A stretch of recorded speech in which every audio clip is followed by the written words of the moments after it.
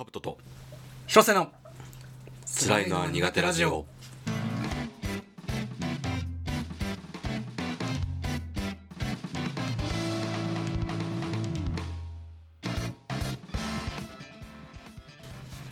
第50回ということで、今はもう3月ですね。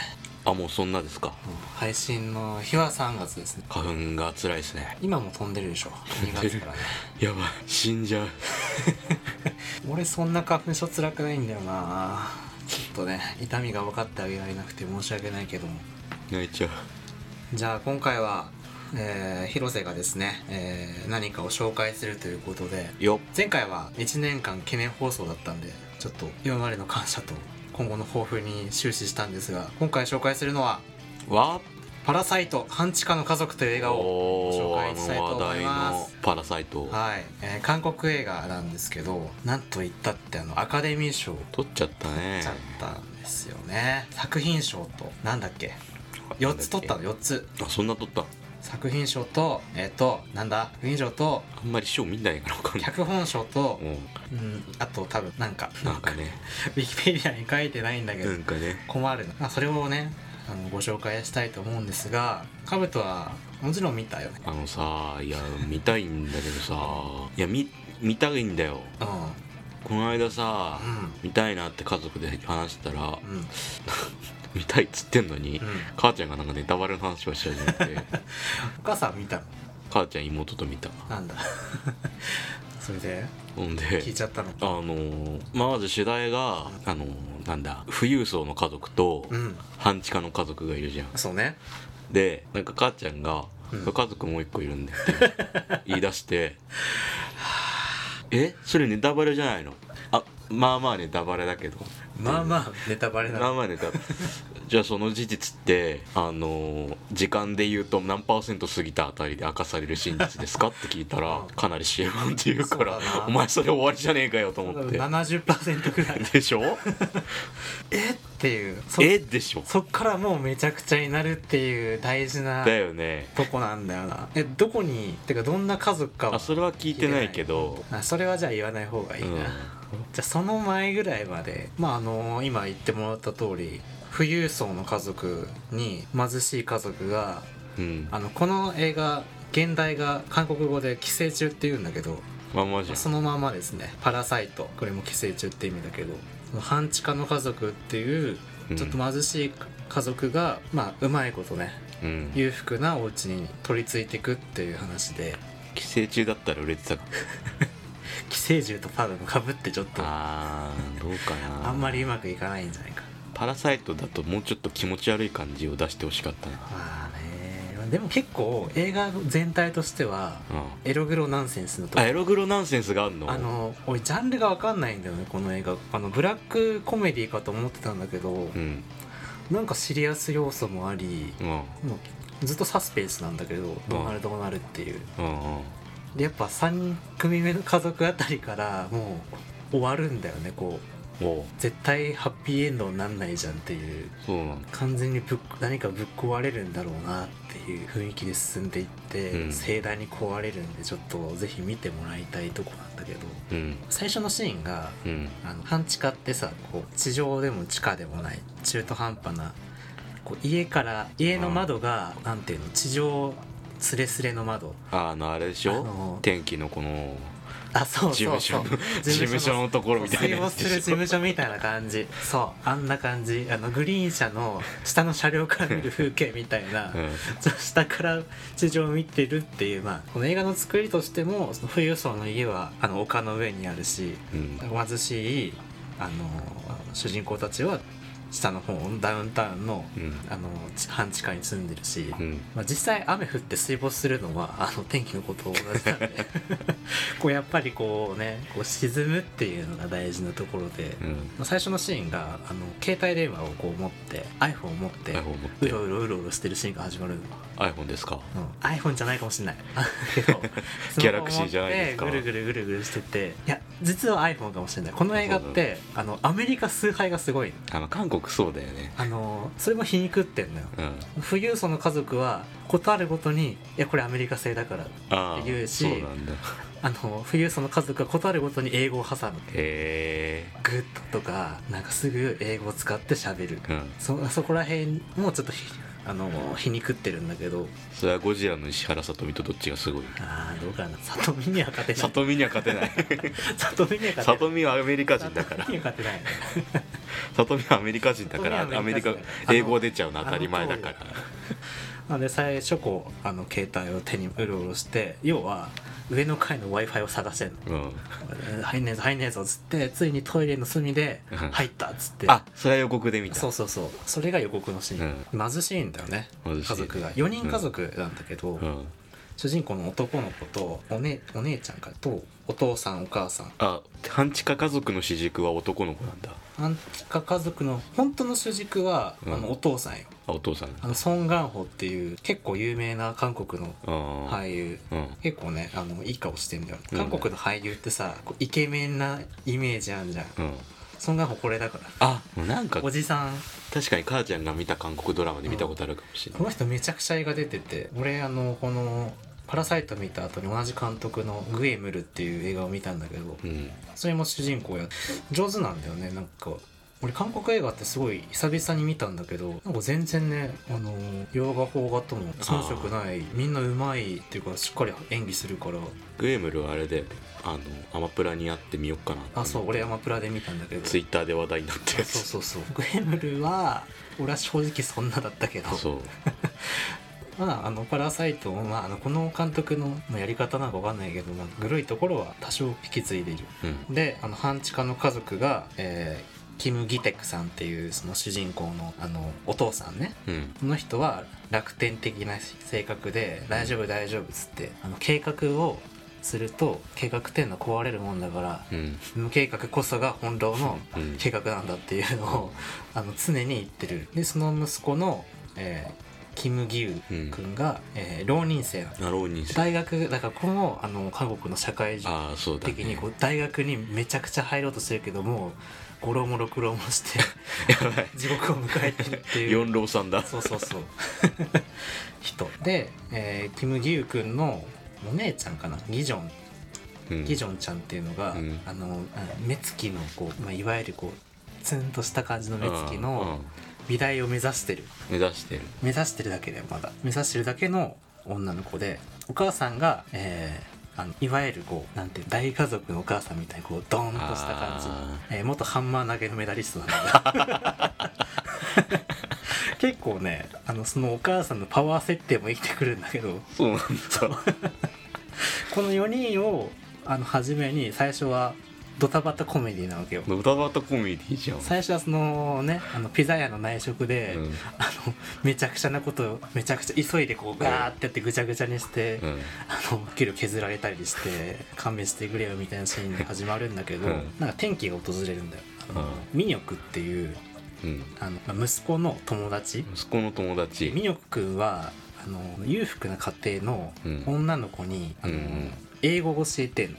家庭教師として。でミニョク君は、留学しないといけなくなっちゃったから、それで半地下家族の息子のギウ君に、俺の代わりにやれよと。ろくろなのに、でもお前は受験をばっかいっぱいやってるから受験のことには詳しいっつってやらせるんだけど、でギウはうまいんだよ、そういうのが。世渡りのうまいタイプで、じゃあやれよっつって、ミニョクはそのギウ君が友達だと思ってるから、お前もちょっと貧しいだろうから働き口を見つけてやるから俺の代わりに頼む。でその裕福な家庭のダヘっていう女の子、高校生の女の子に、家庭教師なんだけどミニョク君は、で友達の思いっていう理由もあるんだけど、もう一つはミニョク君がダヘのことがめちゃくちゃ好きで、そうなんだ。同じ大学の違うやつに家庭教師やらせたら絶対手出すからお前なら大丈夫だろうっつってやるんだけど、まあダヘはめちゃくちゃ可愛いわけよダメじゃん、見る目がない。でその息子のリュウが裕福な家庭に忍び込んで、当然大学生だっていう風にごまかすわけよ。そのために美大生目指してるお姉ちゃんに学生証を偽造してもらったりとかして入るんだけど、でもハったりをかましていくわけ、どんどん、英語もバッチリ教えるの。でダヘはもう竜のこと大好きになっちゃうし、でその裕福な家庭のお母さんがちょろいコロッと騙されちゃう。で最終的に半地下の家族4人が、ドライバーとか家政婦として取り入っていくわけよ。どんどん元いたやつらをうまく追い出して取り入って、全員がその裕福な家庭に寄生をするっていうところまでが半分。あ、もうそこで半分いっちゃうんだ。半分。そこまで楽しいのよ。じゃあかなりの割合ドタバタコメディだな。そうドタバタコメディ、うまいことドライバーを追い出したりとかするのを見てやりよると思いながら見てるんだけど、バレていくわけですよね、ちょっとずつね。IT 企業のお偉いさんなんですよ、裕福な人たちって、なんか変な匂いがすると、匂いを隠せないっていう半地下家族の匂いがするっていうそれはなんとかできなかったのか。ドブの匂いがするぞとか、なんかそういう風に言って、それハラハラが始まって、絶対うまくいくわけないじゃん、そんな、ね、帰省したところでね、これでめでたしじゃ映画になんない。そこでね、カブトママの言ってた第3の家族がね出てきたりするんですよ。お化け出ますか？お化けは出ないよ。お化け出ないの？お化けってね、お化けみたいなものは出るかもしれないけど、お化けみたいなものは出るんだ。俺はその今話した半分までは、ヘラヘラヘラって見てたんだけど、急にこう毛色が変わる時があって、急にエログロナンセンスになる瞬間が来るんだよ。全部ひどかった、エロもグロも。ちょっとぜひ見てもらいたいね。結構全部生々しいから絶対ね異性と見たくない映画だなと思って書いて。パラサイトもか。パラサイトもミッドサマーもか。ミッドサマーはダメでしょ。ミッドサマーはさ知ってるわみたいなさ、知ってないといかないでしょ。ミッドサマーはさ、ウィキペディアにほとんどあらすじ書いてあるんだよね。あ、そうなの？そう、見ちゃダメだな。パラサイトも書いてあると。そうパラサイトも書いてある。全部書いてある。原作付きだっけなのかな。何がパラサイトって。いや脚本賞取ってるから。ああ、そっか。書き下ろしじゃないよ。アメリカでドラマ化されるそうなんだよどうなんのこれこんなのさ、ドラマ化したってストーリー分かっちゃってんじゃんな。リングもドラマ版確かあったしね。そうか。いやでもいい映画だったよ。ノンジャンル映画だった。最初ホラーって言われてたからな。ホラーじゃ一瞬ホラーかもしれないけど、ホラーでありコメディであり、ラブストーリーはあんまりないけど、ミニョク君がかわいそうだなっていうだけ。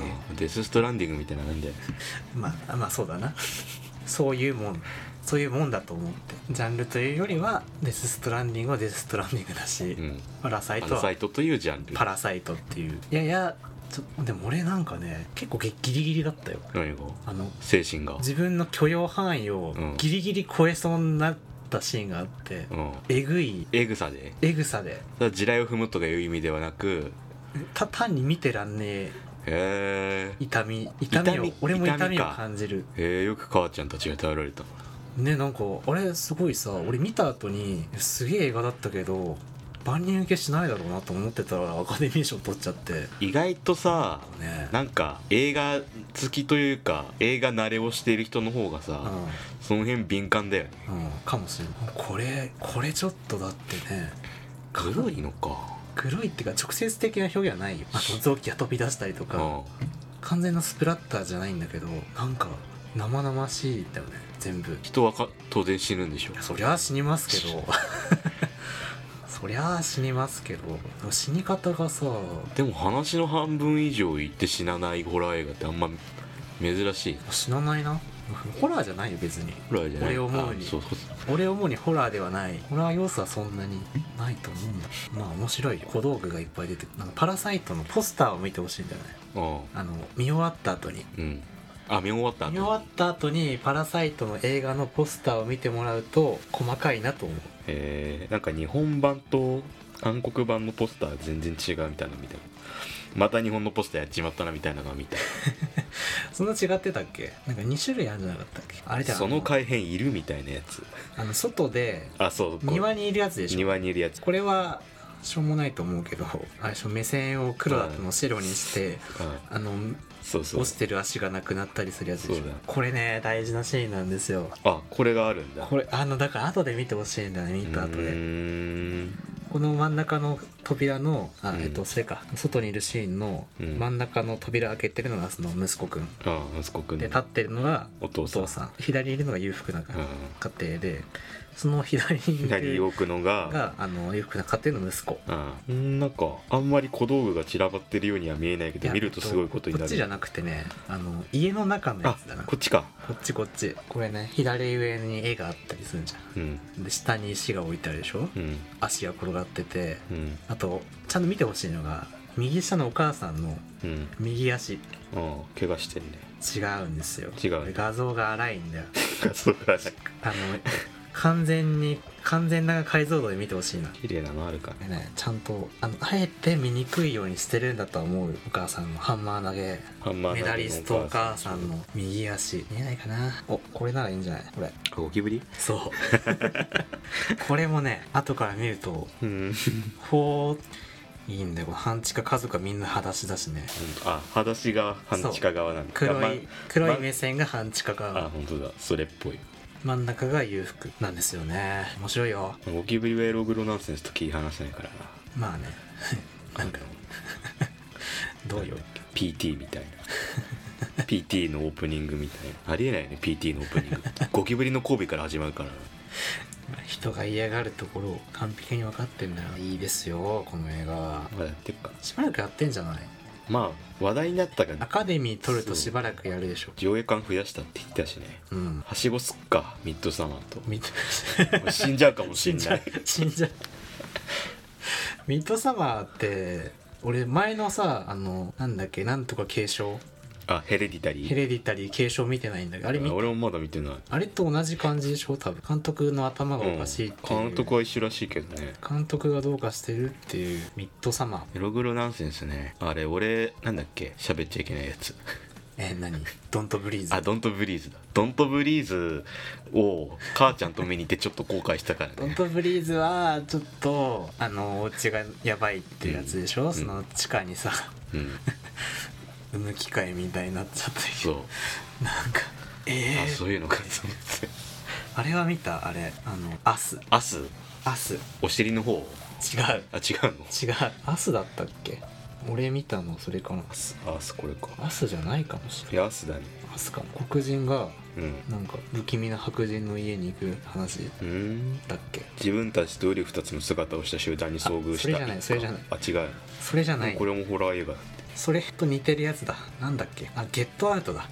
同じ監督のゲットアウト。これか。白人の彼女の家に行くと何かが変だってなって、これもねドントブリーズみたいなのだった。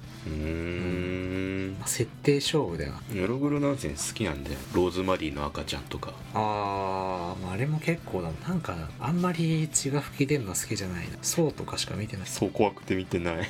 最初のやつ最初のやつ見ようとしたけど、一番最初のさ自分でなんだっけ、ノコギリで切るやつ。そこまで見てないかもしれない。本当？これは結構俺やられたと思ったよ。ゲットアウトね。ブラッド・ボーンもね、性的タブーみたいなのがあって好きだったな。そうなの？上位者の子供を産むっていうやだなんかいい映画にいっぱい巡り合いたいな。パラサイトは何位かな。でもマイランキングでベスト15ぐらいに入る。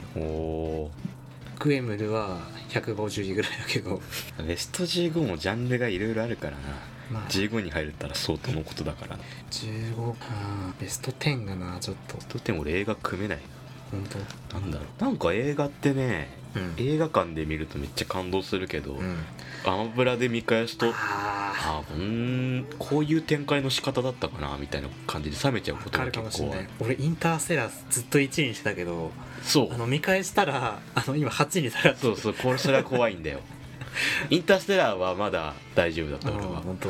メッセージが結構ね。メッセージね。メッセージは映画館で見て感動したけど、最近アマプラじゃねえ、ネットフリで見返して、なんかこれで終わりかみたいな感じだった。メッセージはさ、なんかちょっとなんだろうな、すごい SF っていうわけではなくて、もう一回どんでん返しがあってもいいなみたいな感じだった。メッセージね、俺 3.6 にしてる。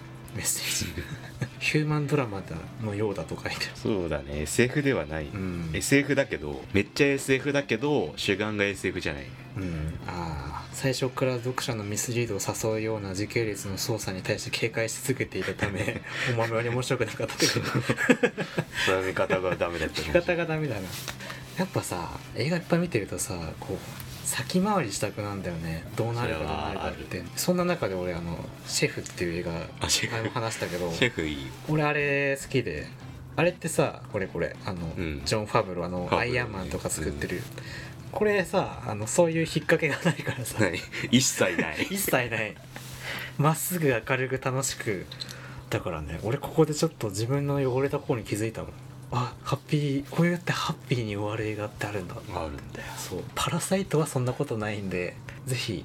でも 3組の家族しちゃってるとな、それはある。ちょっとな、まあ半地下っていうのが大事。半地下っていうのがね大事ね。ミッドサマーを先に見ようかな。ミッドサマーの方が早く終わっちゃうんじゃないの。俺だってだってあれ気にしてんのツイッター民とかだけでしょ。俺あれだって気になって見ようとしてるけどもう県内で全然見れないし。もうなんか今週でしょ。今週末収録日の。いや今週末でもうなんだっけな、東宝シネマズ海老名とかなんか終わりにするみたいな感じだった気がする。あんなに公開前にツイッターで話題になったんだ。なんかねまだやるのかな。そもそも最寄りでやってない。最寄りでやってないんだよ。アホか。そう文句言ってこい。やってないんですよ。横浜とか海老名に行くしかない。スター・ウォーズまでやってるわ。すげえ。ドサーマ見るか。ドサーマ見なきゃ。見るか。ツイッターでさ、うん、広瀬がミッドサマー見たいって言った時さ、意訳すると一緒に行こうぜ的なことを俺が言ったら、広瀬が、なんだっけ、最高の映画体験したいなって言ったから、これは一人で見たいって意味だって理解して、俺別に何も考えてないよ。分かった分かった。俺も一人で見たい。そういうこと。そこ意思疎通できてない。別に一緒に見てもいいもん。そうなの。俺一人で見たいもん。本当なんだよ。じゃあ言うな。ちょっとね受け止めきれる自信がないから一人で明るいホラーって感じなんでしょ。もう全てが明るい中でつまびらかになるホラーなんでしょ。いやーいいね狂気。やっぱ綺麗すぎるものってパプリカってあんじゃん映画。パプリカね。あれのさ平沢進のさ音楽に合わせて変なパレードする、ああいう感じでしょきっと。それをグロックしたような。どうなのかな。トリックミームがすごいからな。そうなの。トリックのとの共通点を見つけ出すのは面白いと思うけど、それをやりすぎると多分映画自体楽しめなくなるなっていう危惧が。トリックが面白ければいけるかな。トリックってあれだよ、中目系のやつだよ。知ってる。俺あれ好きだったの。上田と山田を派遣しようみたいなさそういうパロディーが今ツイッターでめちゃくちゃいっぱいあるんだけどさ上田と山田行ったら全部面白くなるから。見てえな。祝祭が始まる。祝祭始まっちゃう。なんかクマさんがやばいことするらしいね。予告に映ってるクマさんが。ミッドサマーってさどこのアメリカの映画なの。いやスウェーデンだっけ。北欧っておかしいじゃんなんか。だってメタルの本場って北欧でしょ。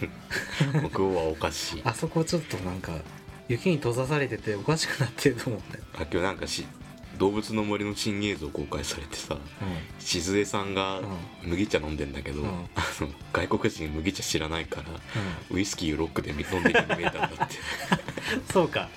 色の飲み物ってないんだよなきっとな。動物の森ね。来月だっけ。3月。来月かな。俺どうもでやったことないんだ。やる。ポケキャンしか。動物の森やろうぜ。やるかな。多分交流できるでしょ。ゲーム部最初の活動それになるかもしれない。ゆるすぎんだろ。ゆるいね。何やるんだよ。一緒に借金返済するのか。じゃあパラサイトを見てみてくれよ。パラサイトとミッドサマーをはしごします。生きて帰ってこいよ。第50回かな。50回はこの辺で。ありがとうございました。ありがとうございました。